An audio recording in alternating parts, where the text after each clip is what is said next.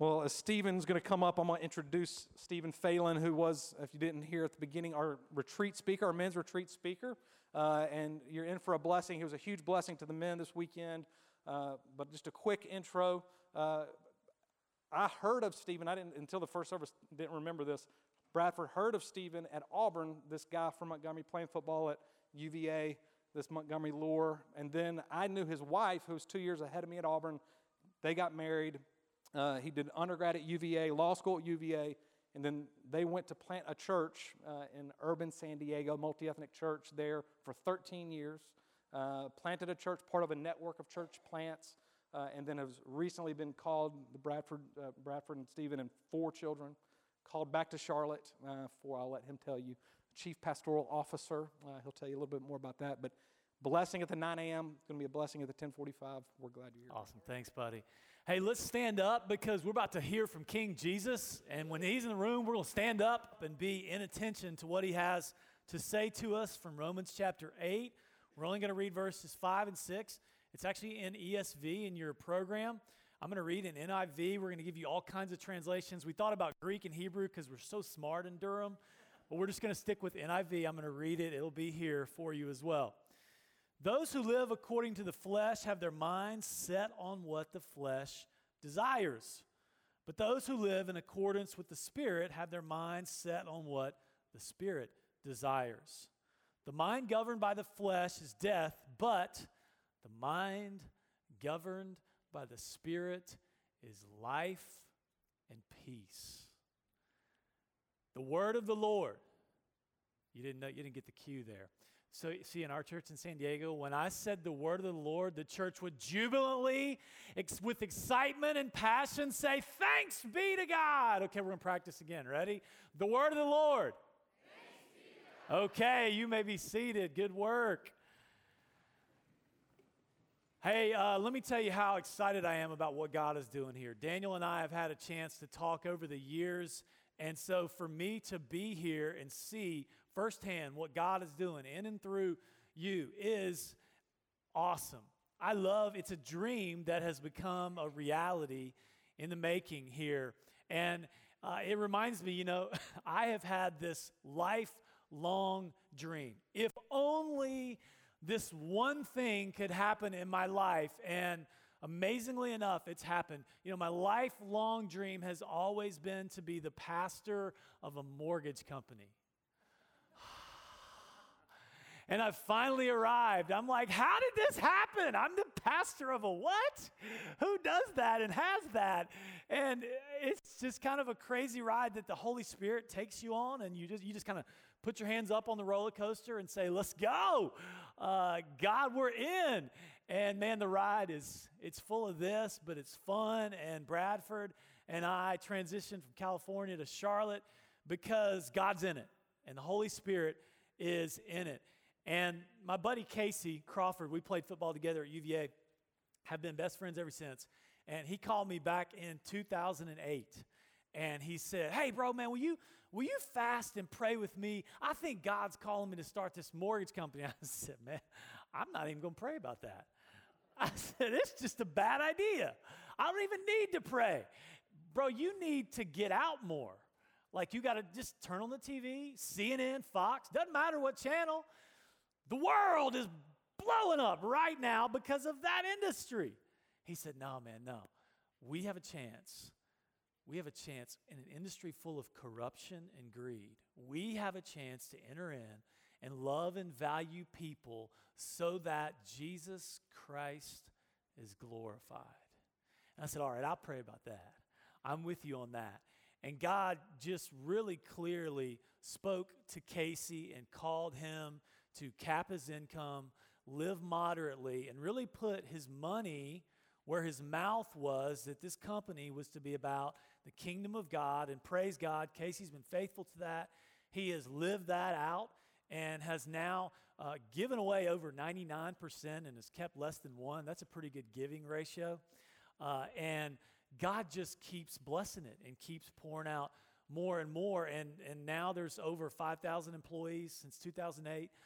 It's just a God story. And we were just talking recently, we were convicted and challenged by somebody who said, we were thinking about different things, and I think we're like number 6 largest in the country mortgage company now, and the talk of number 1, we said, really, if we become if we become number 1, it seems like, so what? The question is, so what or so that?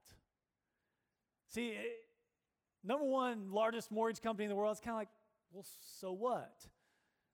But this company was started so that Christ is glorified. So that Christ gets glory in anything and everything that we do. And so we've started worship nights once a month at our operations centers, and we're starting charter schools with faith-wrapped services, and we're starting dream centers, which we're calling movement centers, where we're bringing together Christian nonprofits and church plants in the inner city. And we're planning a church a month, and we're sending mission trips a month. And we bought a farm in Africa, a 1,300-acre farm, to create sustainable jobs alongside of church planting. And we're trying to have everyone settled in homes in a process that loves and values people for the common grace and common good of the city, so that King Jesus is glorified. So that our lives should reflect so that,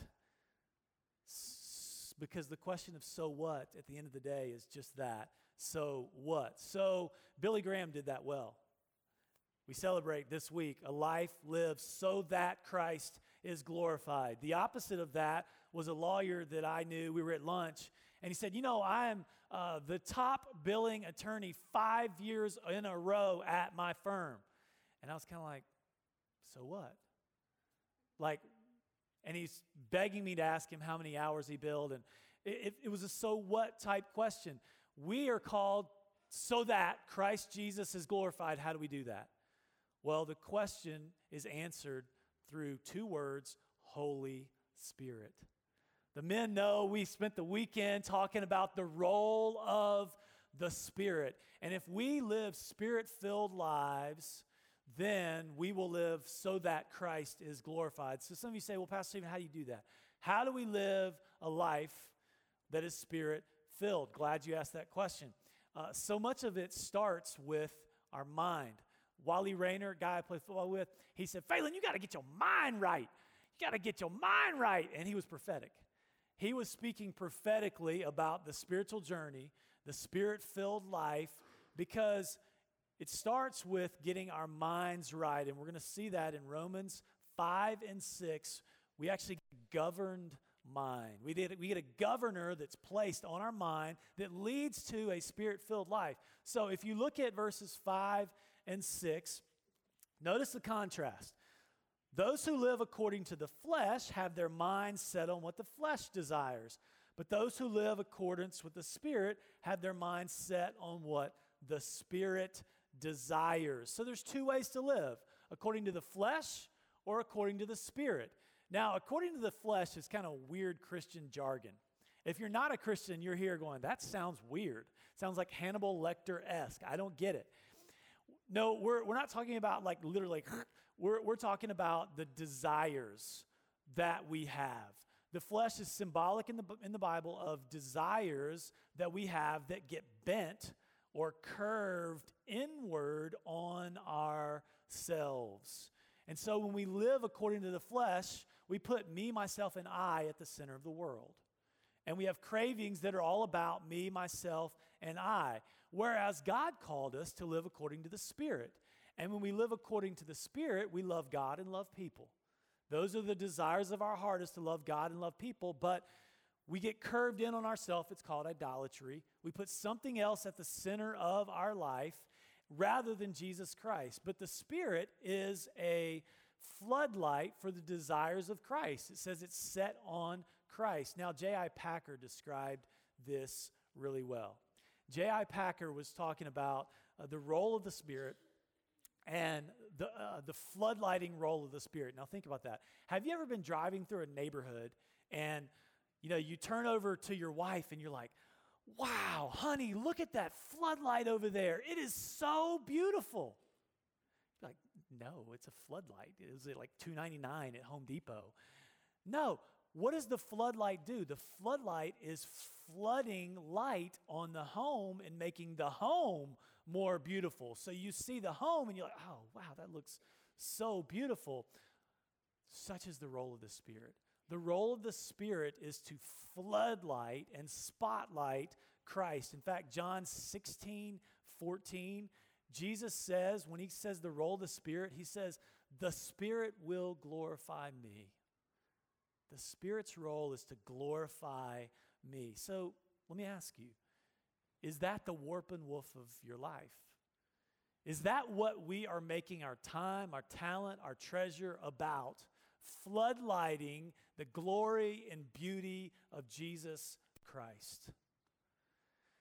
Our time, our talent, our treasure. Oh, you know what betrays us at times and helps us identify whether we are or not? It's a good measuring stick, actually, is our emotional life. How is your emotional life? Are you praising more and worrying less? Or is stress and fear and anxiety and worry gripping your heart? Is your mind constantly drifting towards how am I going to get this done? How are we going to make, and worry and just presses in on you. Urban Meyer described this in an article I would encourage all of you to read. It's called I'm Not the Lone Wolf. Urban Meyer won the national championship at Florida in 2006. In 2008, he wins the national championship again. So he has reached the pinnacle of success. Just after the championship, he's in his armchair and he's brooding. And guess what he's thinking about? The one loss. They were 13-1. And the thing he's thinking about is the one loss. And then his mind shifts towards, I got to do it again. Next season's coming up. And I got to recruit. And I got to... No matter what level of success we achieve, tomorrow always happens. And we have to get up and we have to do it again. And so Urban Meyer began to get really stressed out. He started to forget to eat. And over time, he lost 40 pounds. Not only that, he was struggling to sleep. He was popping pills and chasing them down with beer at night to sleep. His wife, thankfully, oh, it's great to have a good wife, who will speak into your life like my beautiful wife Bradford does. Love her. His wife comes to him at his moment of greatest stress, and here's what she said. Urban, you have got to have an outlet. You've got to do something. You've got to stay healthy. Listen to this lie. How many of us have said this? I don't have time. You ever use that one? I don't have time. I'm crazy busy. You don't understand my schedule right now. You don't know the demands at work right now. Over and over, like a mantra, I don't have time. What's 30 minutes less of film, Urban? You can't take 30 minutes and go run on the treadmill? No, I don't have time. Shelley said it was just a big mountain of pressure, stress, lack of control, and not accepting what he couldn't control. He was not accepting that he couldn't control everything. Can I get an amen from the control freaks out there? Woo! Don't we like that control? Ow! And it just kills us when we can't have it. And Urban is the same way, and you feel it. When life feels out of control, man, we want to grip the wheel. And he couldn't do it, and it was killing him because Shelley says he's a perfectionist. He wants to win every game. He wants to win every championship. And listen to this. This is a wife for you. That's just not clear thinking. You can't win every time. But when he was in the middle of it, he couldn't think clearly. So what Urban had to do was he had to get his mind right. And he began to pursue mental health in different capacities and was able to actually transition back into the game as a coach, as most of you know if you have any Buckeye fans in the room. And Urban now has this, what he calls his get right place, his desk, with Bible verses tacked around that remind him of a clear thinking mind. Here's what he says. He tells himself, audience of one. It may be his most powerful mental tool. When Urban's old thoughts start to take hold again, his mind running wild with worry, with winning, with pleasing people that fill the stadium, he says he remembers his coach saying, do you think when you come before God, he's going to ask you about your win-loss record? Really? Do we think when we come before God, he's going to say, man, you lost that account last week? How dare you? What's wrong with you? You didn't get that promotion at work? Really? What a loser. No. Audience of one was Urban's most powerful mental tool. What he was doing is he was getting his mind right. Now, verse 6 is how we, as followers of Jesus, get our minds right to live a spirit-filled life. Look at verse 6.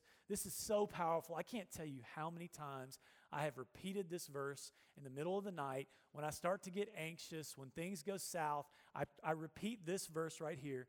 The mind governed by the flesh is death, but the mind governed by the Spirit is life and peace. Hallelujah. Now, let me tell you some really good news. It is actually possible for your mind to be governed by the governor of the universe. The King of Kings is intent and bent on governing our minds, on changing the worry, the fear, the stress, the anxiety to the fruit of the Spirit, which is love, joy, peace, patience, kindness, goodness, gentleness, self-control. I want all those things. Streams of living water flowing out of us. He says, if you drink this water, you will never thirst. Wow. Look at what he's offering to us. This is huge stuff, a governed life. The key is the governor. So what is that, Pastor Stephen? Well, think of a Sea-Doo. Anybody ever ridden a Sea-Doo? Well, on a Sea-Doo, my brother-in-law has a Sea-Doo, and there's 2 keys. This is going to be revelatory for my kids who are here because they never knew that there were actually 2 keys to the Sea-Doo. There's a blue key, which is the key of death. And the key of death is governor free. And you are free to go and kill yourself at 80 miles an hour over the water. Or wisdom has actually given a green key, and it's the key of life. And if you plug the key of life in, it actually has a governor that keeps you at a sane level of speed as you're traveling over the water on this little death boat. And so what my kids never knew was that there actually were 2 keys, but there is a governor that will govern you as you go over the waters. As you pass through the waters, I will be with you, Isaiah says. And so is it with life. Jesus says, I will actually govern you. Now, the key that we have to place in, there's a key that goes in the ignition. There's 2 keys, remember? Repentance and faith, blue and green. Repentance, where I've turned to things of death. I've set my mind on the desires of the flesh. And we do that from time to time. And what we have to do is, I was walking this direction. We have to stop, turn up to Jesus and say, please govern my mind, turn me around. And then I'm going to put in another key, which is the key of life. That's called faith. And I'm going to begin to walk a journey of faith with a governed mind, with the King of Kings controlling my mind, controlling my thoughts, leaving me on a spirit-filled life so that Jesus is glorified. So I'm not living a so what life, a so that life. Jesus is glorified. Now, friends, it happens once and for all, and it happens daily. Some of you are not yet Christians, and you're here struggling with this morning. You're kicking the tires of Christianity. You have to do this in a once and for all type of way where the King of Kings begins to govern your mind and your heart. A friend of ours walked this journey, and she helped me to see this very clearly when we moved in right next door. She was our neighbor, and we moved into the neighborhood, and she was convinced that when a pastor moved in next door, the neighborhood had taken a significant downward turn. And at the time, she was an atheist. She was an evolutionary biologist and a lawyer. And so she'd had a pretty bad run with the church and was not at all interested. And so what happened is that her guard was really up when it came to all things church and pastoral. And so what happened is that my wife took over a chicken. It's amazing what a chicken will do. I mean, just guard from here to here, and in fact, come here, and through a chicken and loving people, just loving your neighbor. Ordinary acts of, hey, yeah, bring your kids over. We'd love to have them play in our house. Through loving a neighbor, the guard came down, and we began a friendship and a journey where we have these curious discussion forums in our home. And so she came over and was a part of the first one and was eating it up, so much so that she came back for round 2, the Curious Discussion Forum, and we ran it a few months later. And she was there and went through it a second time. And she said, it's starting to make sense here. But I feel like I need an experience of God. It feels like I'm just thinking these things through here. But what she was saying was, I need a governor to to let me know that my mind is being acted on by something more than myself. I need an experience here which comes from a power outside of you. And so I just said, listen, it's going to happen. God's going to reveal himself to you in his time, in his way, and you'll know. And so sometime later, she comes over, and Bradford's out on the front porch, and they're sitting there talking, and she's describing a dream. It's amazing how the Lord does this and communicates in dreams. And she's describing a dream in which there's a bird, and the bird flies in, and it's trapped. It's in a cage, and it's trying to bump and to get out of the cage, and it's frantically trying to get out of there, but it can't, and it's trapped. And so Bradford and her are beginning to have a conversation around this, and Bradford has a way of connecting all things to the story of God and showing how, hey, in the Bible, birds are representative of the Spirit and doves, and having this great conversation. And as they're there talking, they're like, Urban San Diego, our front door's open, and guess what flies into our house? A bird! Are you kidding me? They're like, and the bird just, and it goes into my son's room, and it's bumping up against the window, frantically trying to get out. And so she goes over and she picks up the bird.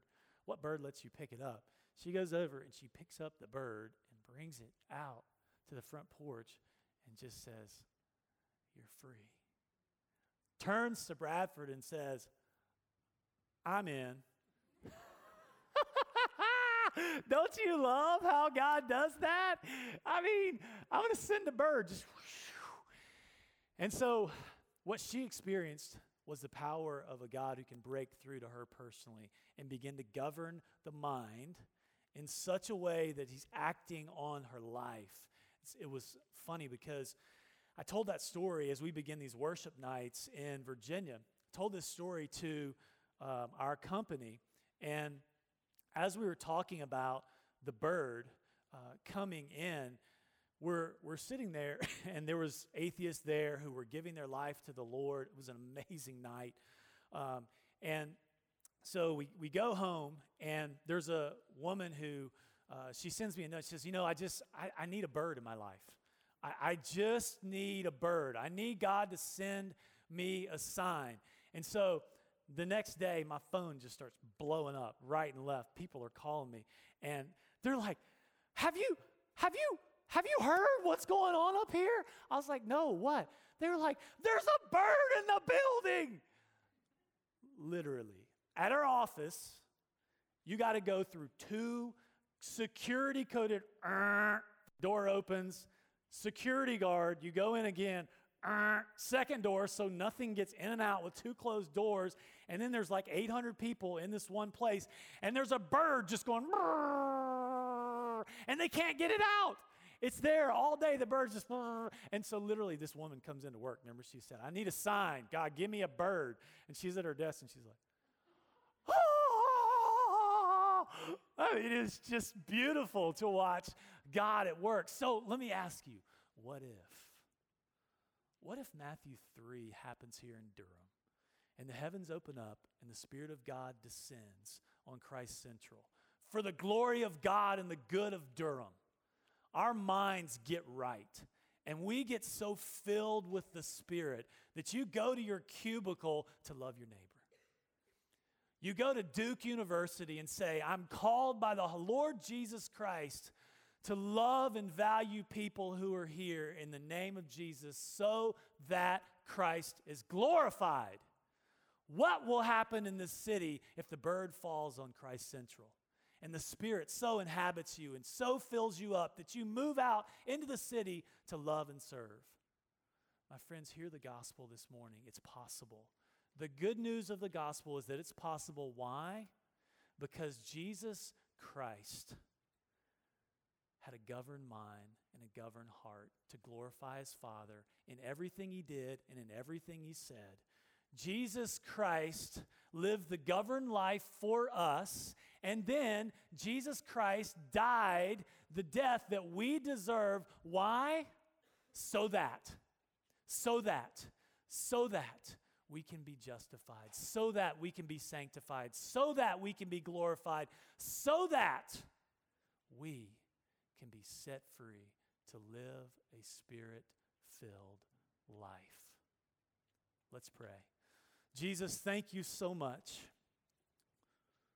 for giving yourself so fully and so freely so that you tell us we have the mind of Christ. What an amazing reality that in and through the Spirit we can have the governor of the universe to calm our fears and our stress and our worry, and we can go forth in faith to love, full of joy, full of streams of living water. Come, Lord Jesus, pour out your Spirit here on Christ Central to move us into the city full of hearts of love. Amen.